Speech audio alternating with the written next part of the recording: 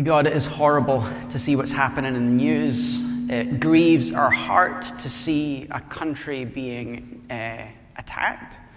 God, it grieves our heart to see wickedness and evil. And God, when I look at the sorts of things that are happening, the reality is we live in the middle of a spiritual war, and the battle we fight is not against flesh and blood, but against powers and principalities in the heavenlies. And so we come as your people, as your family, and we stand united against the powers of darkness. And we say Jesus was victorious.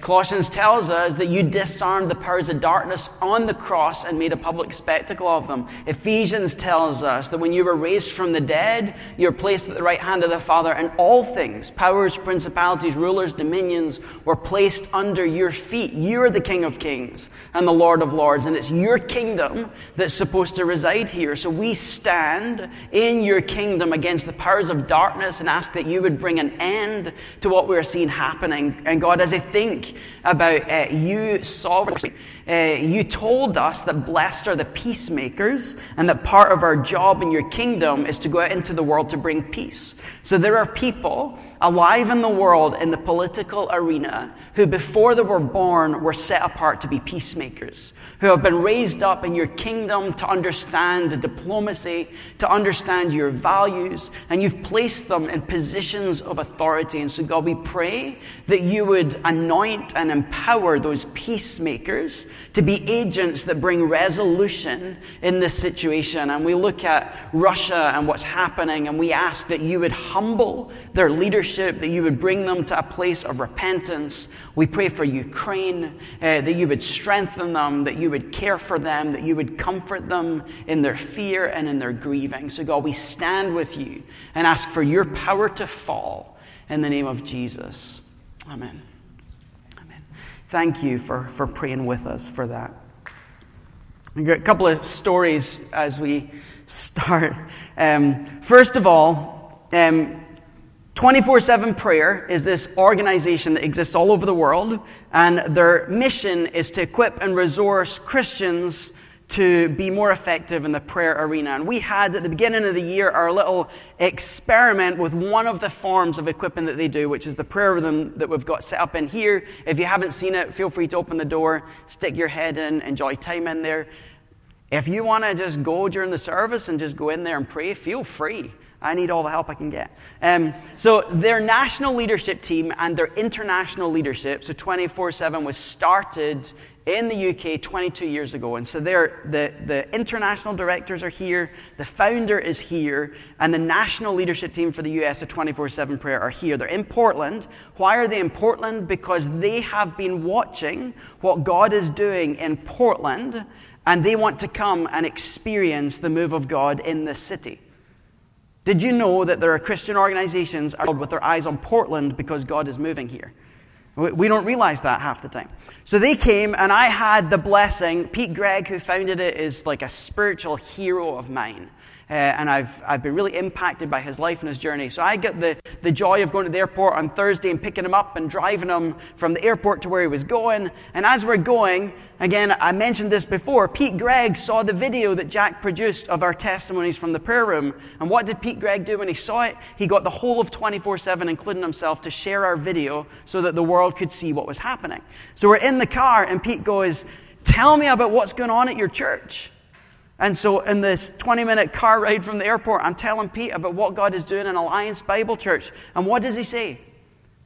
I need these reminders. This is why I do what I do. And this is how you know this is true. Tomorrow morning, we kick off our leadership meetings. We're setting all the vision for the next 10 years. I've been trying to figure out how to lay the right foundation. Would you come tomorrow?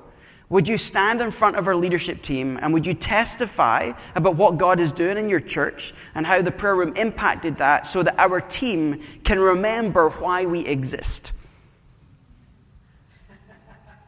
Right? I'm like, did I hear you right? And so Tyler Statt and the pastor Bridgetown's talking. Pete gets up and talks, and then Pete's like, I'm going to hand over to Scott. And I'm thinking, why the heck am I here? And as I shared the story of what God was doing here, what were they doing? Some people were weeping with joy. Some people were whooping and hollering. And then at the end of sharing the story, they all gathered round. They laid hands on me as a representative of this church and prayed that God would continue to bless Alliance Bible Church and the ministry that we're doing in the city. That is what God is doing here. One of the greatest prayer guys in the world right now is excited about our church and interceding that what we're experiencing happening here would continue to happen. That's cool, right? Yeah, little bit of excitement in the room. I woke up, I went to bed giddy, I woke up giddy, I left the meeting giddy, I arrived into the office giddy, and so I felt we needed to share that. Next story to preface this. I enjoy going out and sitting with people over coffee, and there's a few people in the church in the last week that I've been able to sit down with and just hear their story. And one of my favorite people to sit with, as we sat for a couple of hours in insomnia, was sharing with me just looking back over things in life, the way the enemy likes to bring up the brokenness of our past and kind of just run it over and over in our mind and raise questions about, are we worthy? Can he really forgive us? Can he really love us? And just asking, I want to learn more and be more comfortable with the fact that he loves me despite of all the stuff that's gone on in the background. It's true of my own story. I grew up in a great home, but one of the parts of my story that I can't remember if I've shared is that I experienced some abuse as I was growing up. And that abuse damaged my soul and left me feeling like I wasn't a worthy person. So a lot of what I did in life was me trying to find a way to give myself value and dignity because I didn't feel I possessed any. Coming out of a season of being abused, what did I do? I went off the rails. But I was a straight-A student. And I was everybody's favorite, so my off-the-rails happened in complete secret and no one knew it was happening. But I was completely sexually broken. In that season of my life, there's a lot of things as I look back on it that I did and participated in that I am not proud of. And there are moments in my life when things are happening and God raises the abuse and then my response to it, and I feel so unworthy. And I wrestle with, God, how can you use me knowing the things that exist in my past? I don't know if there's anyone in here that looks back over your life and sees some things there that the enemy likes to surface. And as you look at them, think, am I really worthy? Can he really love me? Am I really forgiven? Can God really use me?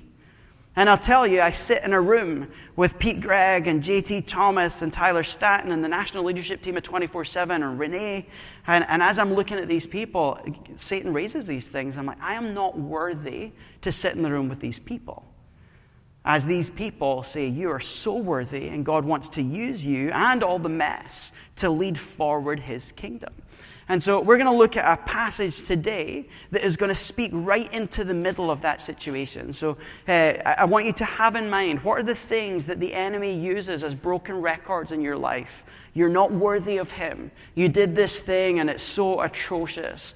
You're not worth anything. You're not valuable enough. You can't know enough. You don't do it right enough. What are those things? And I want you to have them in mind as we jump into this. And the question is, if these things are so atrocious, how could God forgive us, use us, and would he ever restore us with all of that stuff in our background? So, final preface before we jump into the passage. I told you this is one of those mornings.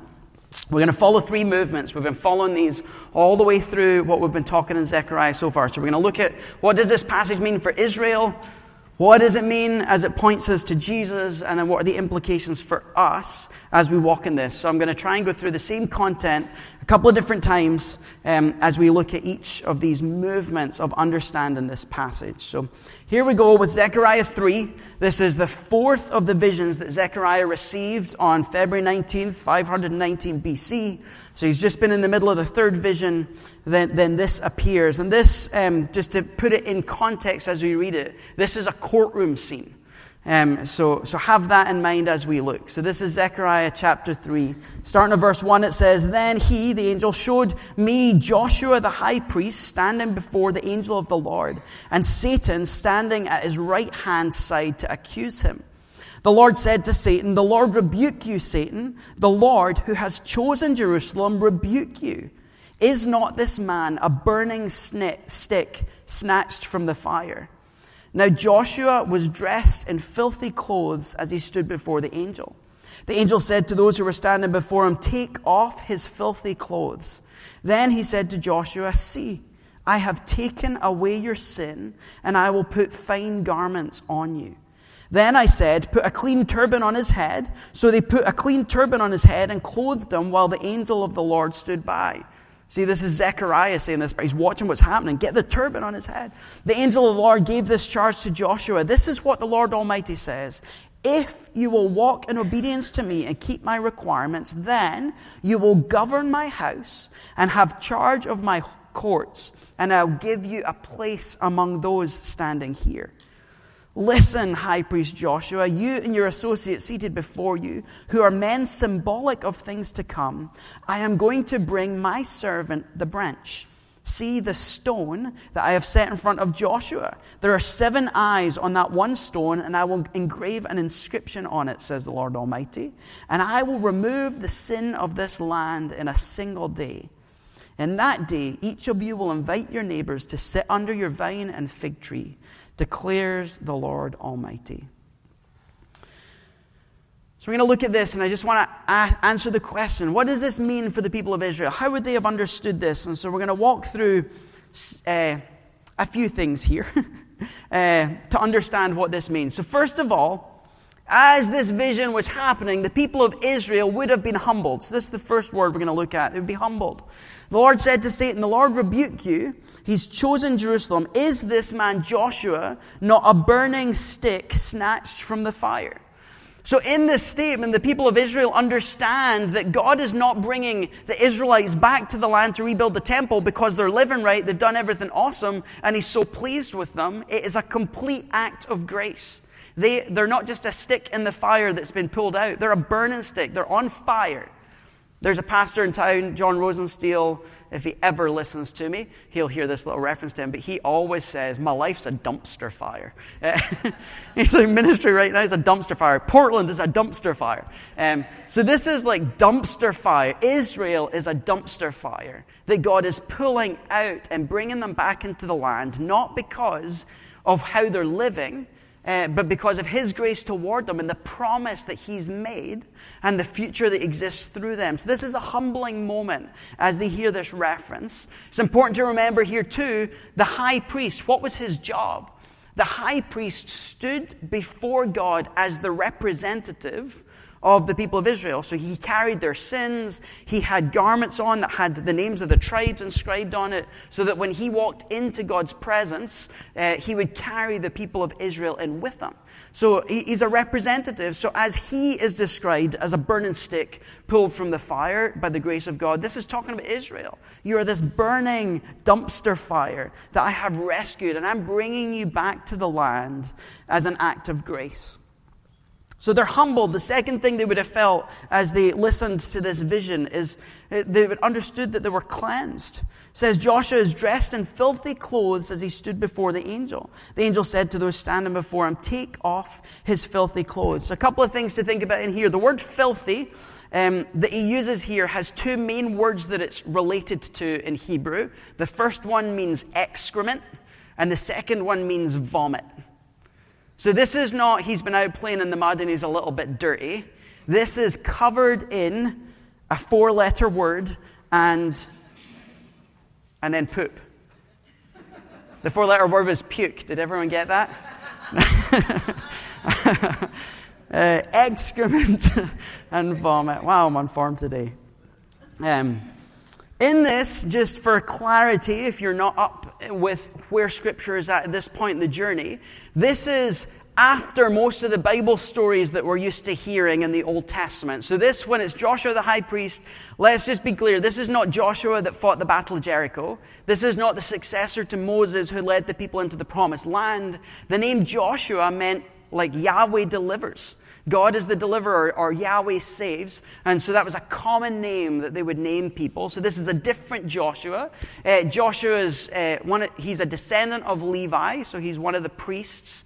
And his father, grandfather, or great-grandfather was one of the people, his father actually was one of the people that was taken into exile in Babylon and then is coming back. So he's of the priestly clan. And so he stands here clothed in clothes that are covered in excrement and vomit, and that filth and what that represents. And in the Old Testament, bodily fluids that come out of you make you unclean. So he's representing Israel as well. He's representing the whole priestly caste. They're in exile, so there are no priests operating in Israel. There's no temple to be offering sacrifices. So what happened in the wilderness? God gave them a vision. You're sinful people. I'm calling you to be mine. I'm going to set up a system that helps get rid of your sin. And what that's going to look like is we're going to set up this tent, and in the middle of it is the Holy of Holies, and there's going to be some sacrifices that you can give, but there's going to be one high priest that's going to be the one that offers sacrifice for all of the people. And so this whole system has been set up. And so by the time they're sent into exile and the temple's destroyed, this doesn't exist anymore. So in this moment, they're looking, Israel are being brought back to the land. You're a burning stick snatched from the fire. You're totally unworthy. The person that represents you is covered in sickness and vomit. And the people of Israel are looking, going, remember what's happened. They've gone back to the land. They've started laying the foundation. They've stopped. It's like God gave us a chance and we've ruined it again. And in this place, he's going, yeah, there's this person. And remember I said this is a courtroom situation. The accuser is standing there looking at this high priest going, this person is unfit to lead your people. This person is unfit to be a mediator between the people of Israel and you. Get rid of him. And what's God's response? The Lord rebuke you, Satan, because I have chosen Jerusalem, and these are going to be my people. So as he stands there to vindicate him before the accuser, side note, the word Satan, that we get Satan from, is just the word for an accuser. So in the way this is written, it's probably not Satan standing before him, but any character that's an angelic person, probably of his kin, that is standing being the accuser. So some of our Bibles will capitalize Satan and say this is actually Satan. But what is Satan? He's the chief accuser. So it doesn't matter if this is actually Satan or if it's just any accusing force. Chances are in your life it's not Satan coming after you and raising up the things of your past. It's one of his minions that is coming and reminding you of the things that you have done. So here, what happens as Israel are looking at their cherished high priest who represents the nation before God and see him in excrement and vomit, what are they thinking? We're unworthy. We've screwed up. There's no way God is going to use him. And what does God say? He says to those standing before him, take off those filthy clothes. Those filthy clothes do not determine who this person is. They're things that can be removed. They're not identity. They're not the person that I've called them to be. And as he's saying this about Joshua, he's saying this about the nation as a whole. This filth that you walk in is not what you were created for. It's not your identity or your destiny. And I have messengers, angelic messengers, and other people who can come and remove that filth from you to make you right. So these angelic agents symbolically remove the brokenness and the filth of the priestly people representing Israel as they get ready to reestablish the temple and reestablish the worship of God. The next thing that happens is not only are the clothes removed and they're cleansed, but suddenly they're clothed. They say to Joshua, see, I have taken away your sin. He's making it clear. I took those garments off. The sin is gone, and I'm going to put fine garments on you. Better word might be fancy, or then he said, then I said, so Joshua is watching this. He's watching, Zechariah is watching this vision of Joshua the high priest covered in filth. The filthy clothes are removed, and Joshua is like, so moved. He's just like, get the turban and get it on his head. Like, he can't help but interject. Put a clean turban on his head. So what do? They take a clean turban, they put it on his head, they clothe him, while this angel of the Lord, the angel of judgment, is standing by in approval. In this part of the passage, we're seeing the allusions to the Old Testament and the priestly garments that were being used. But the word here for a turban, if you jump back into Exodus and you start looking in Exodus the 20s, like 26, 27, 28, 29, as they're given the instructions for how the priest would be dressed, the word they're using here is not the same word as the headdress that the priest wore in Exodus. It could possibly be related. There's some root words that overlap. But it's a little bit of a different word. And the word is typically used in Scripture with the preface royal in front of it. A royal turban. So this is not just we're installing the high priest and putting his clothes back on. Something's changed about the headdress that the priest is wearing, and it resembles a little bit more of a crown, which we're going to see more of in Zechariah chapter 6. So what's happened? Israel have been kicked out of the land. They've lost their king. They've lost their priesthood. They're going back into the land. And what happens when you don't have a king and you're people that are ruled by God through the priests? This person takes on a new role as this kind of priest-king that is going to shepherd the people in through this next season of their life. Don't want to give the game away, but do you know of any priest-kings that we might worship today? What happens next? The person is elevated, is the word I want to use. We could say appointed, but I stuck with this word elevated. This is what the Lord Almighty says. If you will walk in obedience to me and keep my requirements, then you will govern my house and have charge of my courts, and I'll give you a place among those standing here. Who's standing there? This heavenly host. This is a promise of being able to rule and govern God's people, represented by this house of God, and the promise of restored access into the presence of God, which happened whenever the priest went into the Holy of Holies. Little side note here. The word house is so significant. Remember, my house will be a house of prayer. We have a habit in the West of we look at a building like this and we say, this is the church, right? This building is Alliance Bible Church. These people here are the church. This is the house. This is a family of God made up of brothers and sisters through Jesus that worship our Father in this house. And we do this thing when we call it a church. I'm going to the church. Or, hey, were you in church this week? We kind of separate it into this religious experience rather than, were you in the Father's house with the family of God? If we could adopt this language, it changes how we see our relationship to one another and then the role that we have in the world. So notice in here, he's elevated, but it's conditional. If you do things right, as has always been in the Old Testament, then here's the promise. You will have a position of governance and you'll be able to access my presence. So 2 promises, restored leadership and restored access. So if you think about the people of Israel as they're hearing this, cut off from the temple where they encountered God, with no priests to atone for their sin, the excitement. Remember, the temple's not built yet or rebuilt yet. So they're going, you're promising restored leadership and restored access. That means the temple will be completed. Number 5 here, secured. I'm going to bring my servant the branch, the stone that I've set in front of Joshua, 7 eyes on that one stone. I will grave an inscription on it, and I will remove the sin of the land in a single day. So there's a promise in here that the success of the building is going to happen.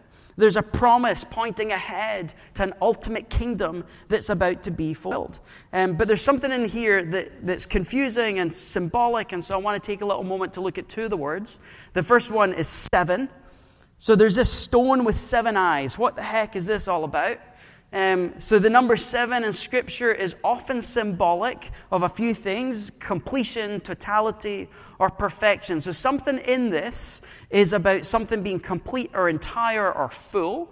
And the idea of the eyes really represents God's attentiveness to the nation of Israel. So this stone with 7 eyes on it is really a declaration that God is going to be completely attentive. His eyes are never going to leave the nation of Israel as they're walking into what they're doing. The word stone, though, is one of these other places in Zechariah where commentators go all over the place and trying to work out what this means. So there's 2 main camps.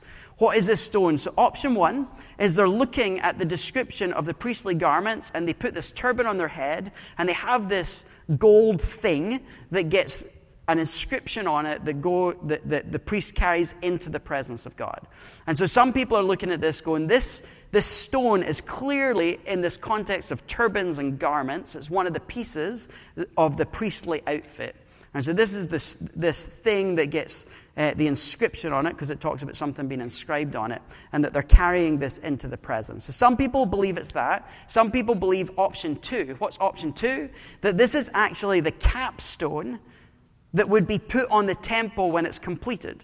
So the temple's completed, and we have the plaque out front that says, here's the original founders of Alliance Bible Church. Well, this is the capstone that would go at the top above the door with an inscription on it that would represent that the temple work is done. So what God is saying in this moment of, hey, here's this person, the branch who's significant in Scripture. It's a name that points ahead to the Messiah.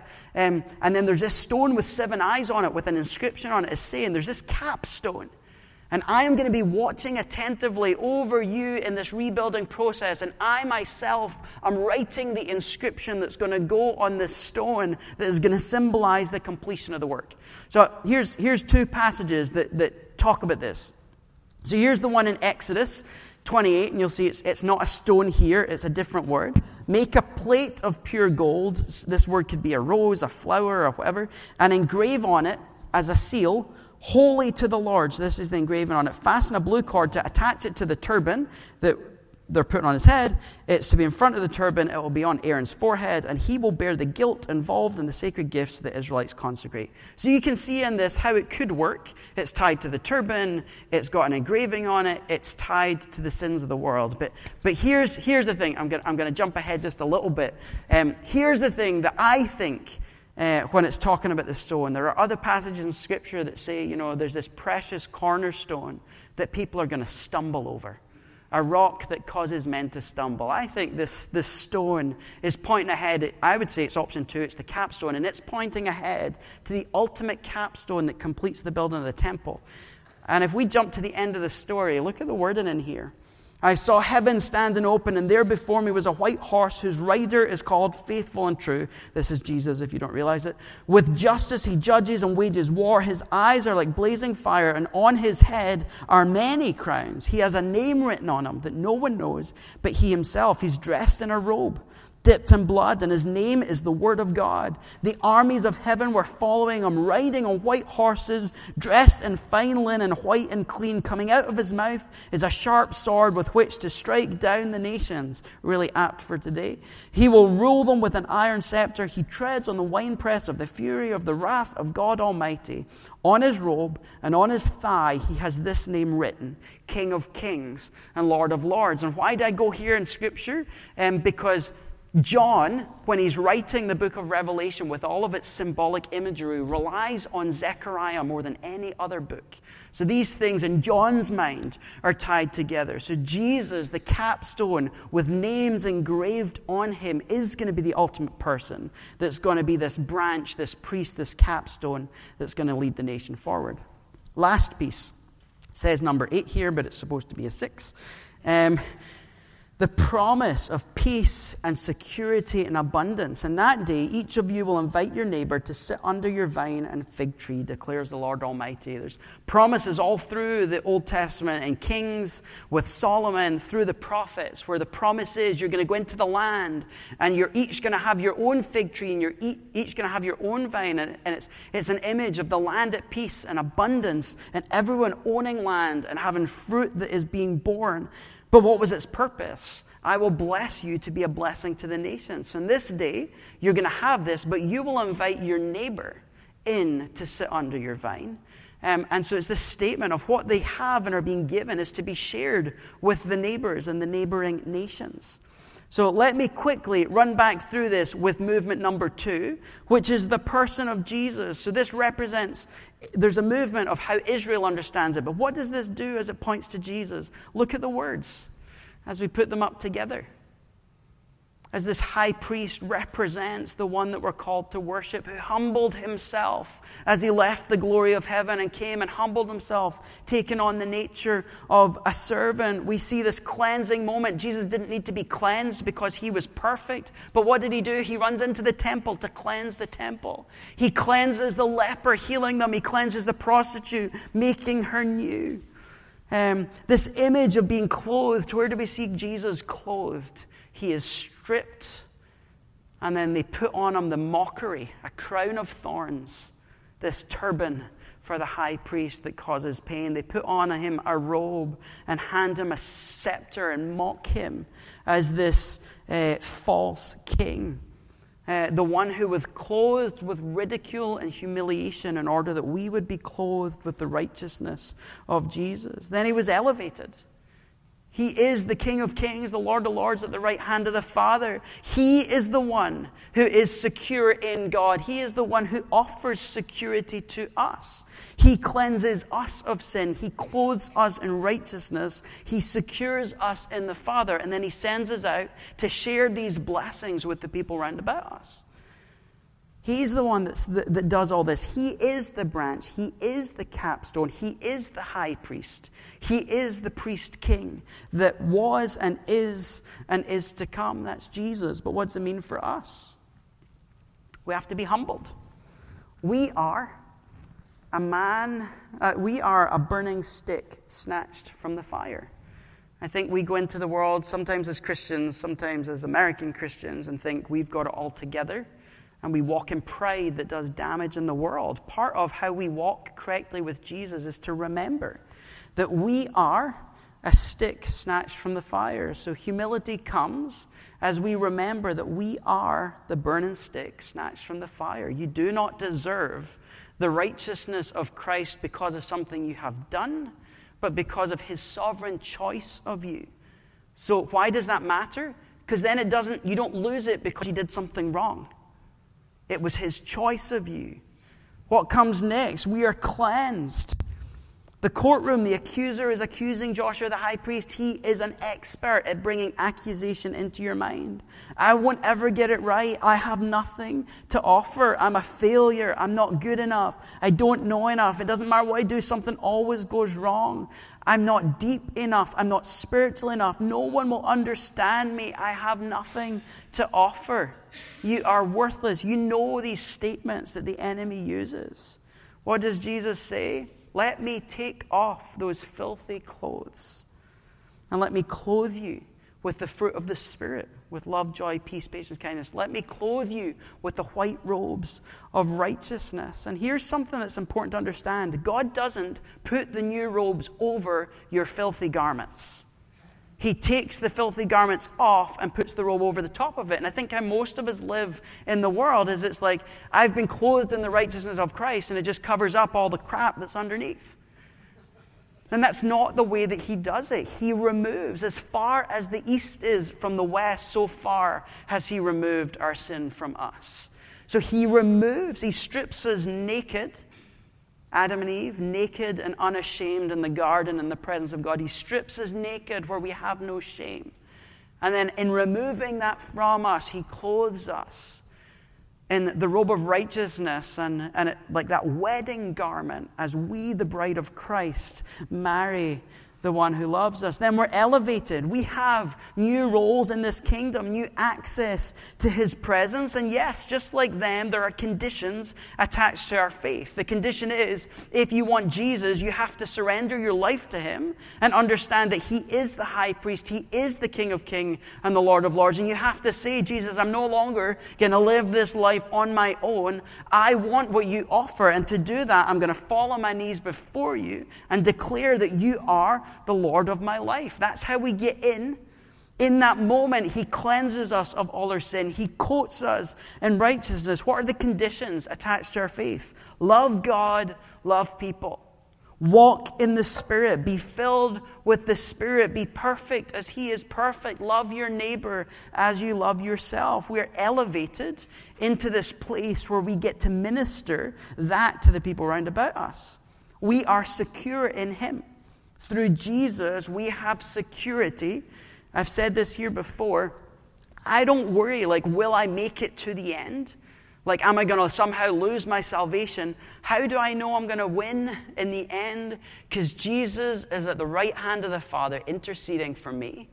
The Spirit of God is inside of me interceding with groans too deep for words. And I have confidence that their prayers will work. So now it's my job, rather than rebel and run from that and jump into the things of darkness, to sit in that and partner with them and having their prayers transformed in me. And lastly, shared. You will invite your neighbor to sit under your vine and fig tree. Who is the neighbor that God is calling you to invite into this blessing? Who's the neighbor wrestling with identity, wrestling with their past, feeling worthless or not enough? And God is inviting you to bring them into the vine. I am the vine, you are the branches. Sit under the fig tree to experience the fruitfulness that comes with Jesus. So all that's left now as we go back into worship is to respond. How do we respond to this? The invitation. Some of you in the room, you've accepted the invitation to give your life to Jesus and then be cleansed, and you were cleansed, and you were given this new identity in Him. But for many of you, you're still wrestling with brokenness from the past. And so I want during worship, this is an invitation to respond to God and remind yourself that those things have been removed from you by His choice, and you have been clothed with righteousness. And some people in this room, you are not with Jesus. And the invitation for you is to say, I want my filthy garments removed, and I want to be clothed in righteousness. And that's going to look like saying to Him, Jesus, you are the Lord of this world, and I surrender my life to you. I want you to rule and reign over my life. Forgive me for my sins and come into my life. And if you do that, turn to someone next to you or come find me and let me know, because I want to pray with you and talk with you through that. So we're going to do this during worship, so you can be thinking about these things. If you're someone that's on Tuesday at prayer, if you're someone that is here in pre-service prayer, I'd love I'm not going to say who, but I'd love a few of you to just kind of gather at the back or at the front. And if you're here and you want to have a moment to respond to this, come forward and ask someone to pray for you. You don't need to tell them what the past stuff is. You don't need to tell them what you're struggling with right now, but just come up to someone and say, hey, would you pray for me? That I would walk in this identity that He's given me, secure in the branch and secure in Him. So, let's worship. And please stand as we worship.